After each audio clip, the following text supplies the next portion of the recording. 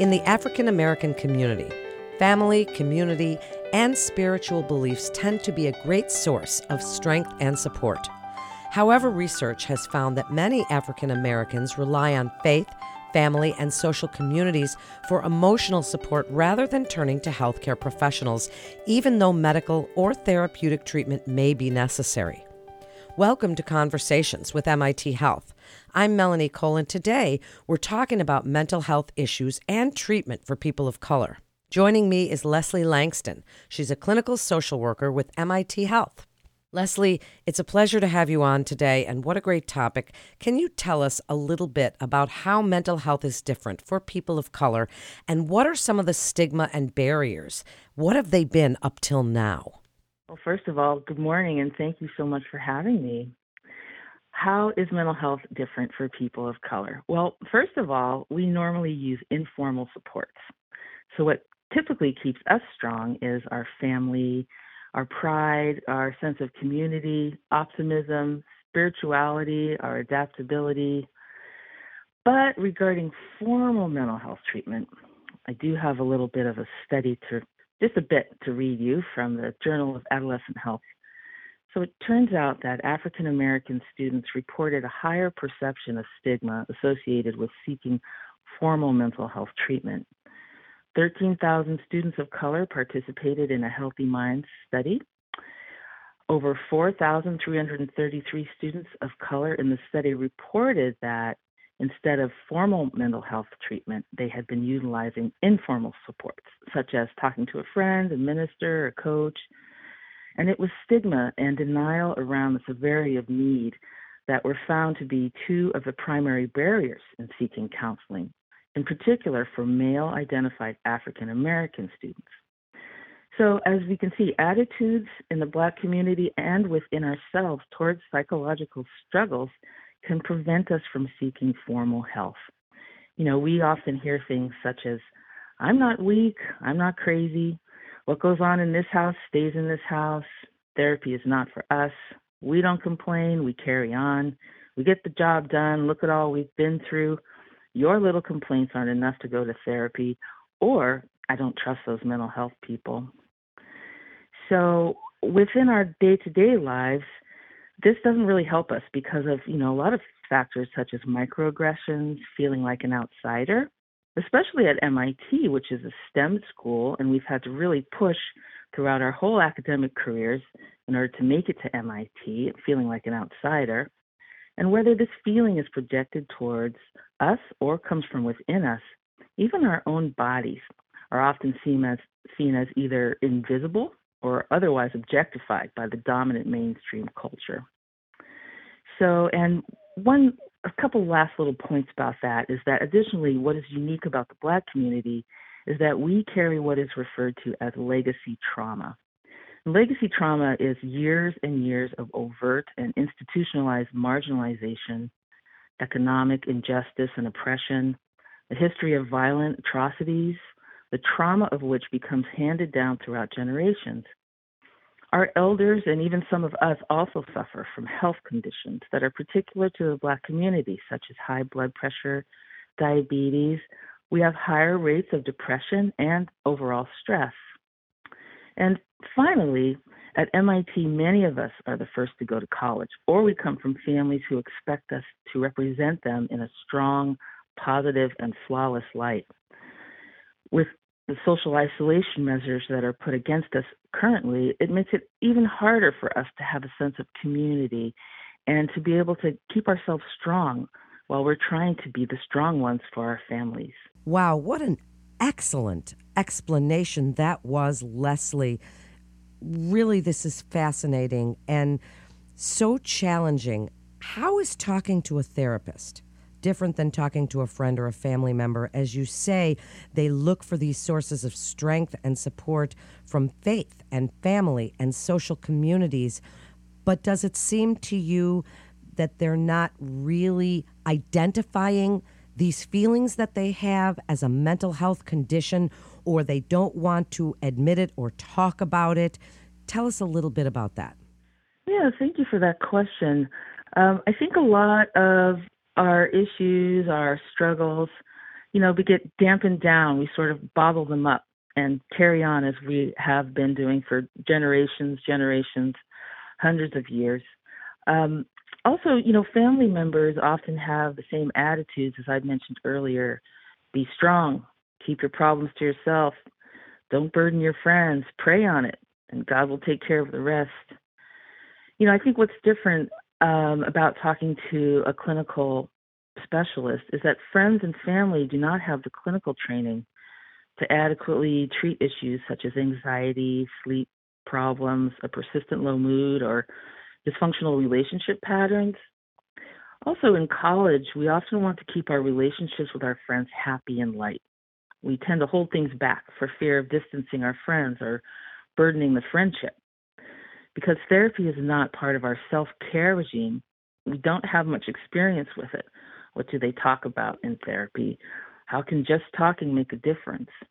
And I think with a therapist, just as the doctor gives you medicine for your ailments, the therapist is trained with many tools in which to treat your depression, your sleep, concentration problems. At MIT, we have many different treatment options. We have groups, individual therapy, medication prescribers as well. University and college therapists are trained to treat many, many different kinds of people and issues. We are very flexible and are continually learning new therapies. It's good to turn to an expert when you feel as though the problem is getting a little bit out of control or you're tired of trying to keep the happy face on all the time. So expand on that a little bit. How does one know when they should reach out for professional help? As you say, this has been ingrained for so many years and down the generations. Tell the African American community at MIT what you'd like them to know about when you feel it's time to reach out and why you feel it's so important and not part of this stigma you've been discussing. Exactly. That's a great question. I can think of about five things off the top of my head.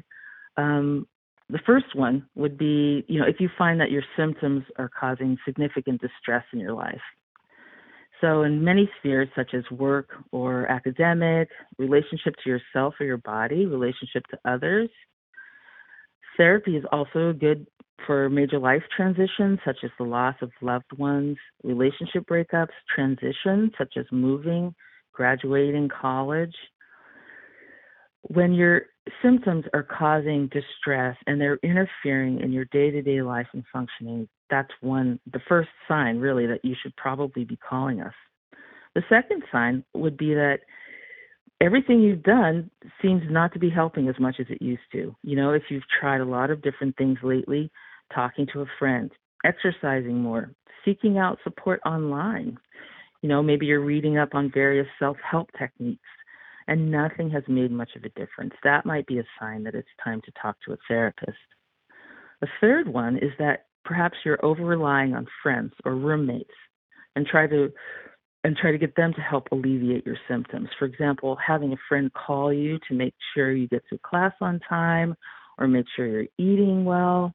That's okay on occasion. However, if you're relying on your friends to keep you feeling safe, to keep you from eating too much or too little, for example, to keep you out or in the bed, to help you go to sleep every night, it's time to call a professional. The fourth one I can think of is overusing or relying on substances, such as alcohol and drugs, shopping, and sex. That's how you know you're using those as negative coping skills, and it might be time to call a therapist so that you can get a little more positive coping skills in your arsenal. MIT is a very high pressured environment. It's incredibly academically and personally demanding. So it's good to have a little support now and again. You don't have to have therapy every week for the rest of your life. It could just be a short period of your life, 4 to 8 weeks or throughout a semester. If you have a particular trouble that you feel needs a specialist, we will refer you to a specialist. So where can they go? Where can MIT students go to reach out for help? Tell them how to go about this and really how to start the process. There are many, many rivers that flow into the ocean, I like to think. For example, I run Let's Chat, which is an informal counseling program, it will happen again. It will happen again, hopefully in the fall semester, where students can come and just get a little bit of a taste of therapy, and they don't have to really approach MIT Medical. Sometimes that can be intimidating. So that's an indirect route. Another indirect route would be to go to your S-Cube dean if you're an undergraduate, or your graduate dean. You can talk with them, and maybe they'll suggest that you come to MIT Medical for therapy.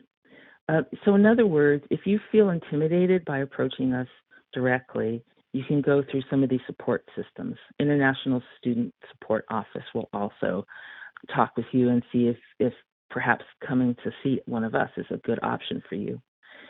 If you'd like the direct route, we're here. If you're an MIT student, the Student Mental Health and Counseling Services can help. We have many clinicians to choose from. We're also happy to provide a referral if you feel that's more comfortable for you. If you have the MIT Health Insurance, which is a Blue Cross product, you can use Well Connection, and we will help you make sure that happens. If you have a different kind of insurance, there are a lot of other options available. So you can call us, and we can get you started into whatever kind of help that you feel like you might need. There are also some skills groups going on. In other words, not sort of deep therapy groups, but just groups to help you with anxiety or stress or study skills. So there are a lot of options that you have if you feel approaching us would be comfortable enough for you. That's such great information. Wrap it up for us. Please give us your best advice. You've told us how to reach out. Now tell us what you'd like them to know about taking good care of their mental health. Some tips that you can give us, really best advice from the counselor that you are to help the African American community at MIT and their mental health issues, to help them to feel better at this time and really all the time. At this time and all the time. Well, certainly it's really helpful, I think, to keep a normal schedule. And that's true for anyone, right? Get up at the same time every day as you can. Try not to sleep in too much. Put those clothes on. Start your day. Increase your exercise if you can. There are a lot of exercise classes that you can take online.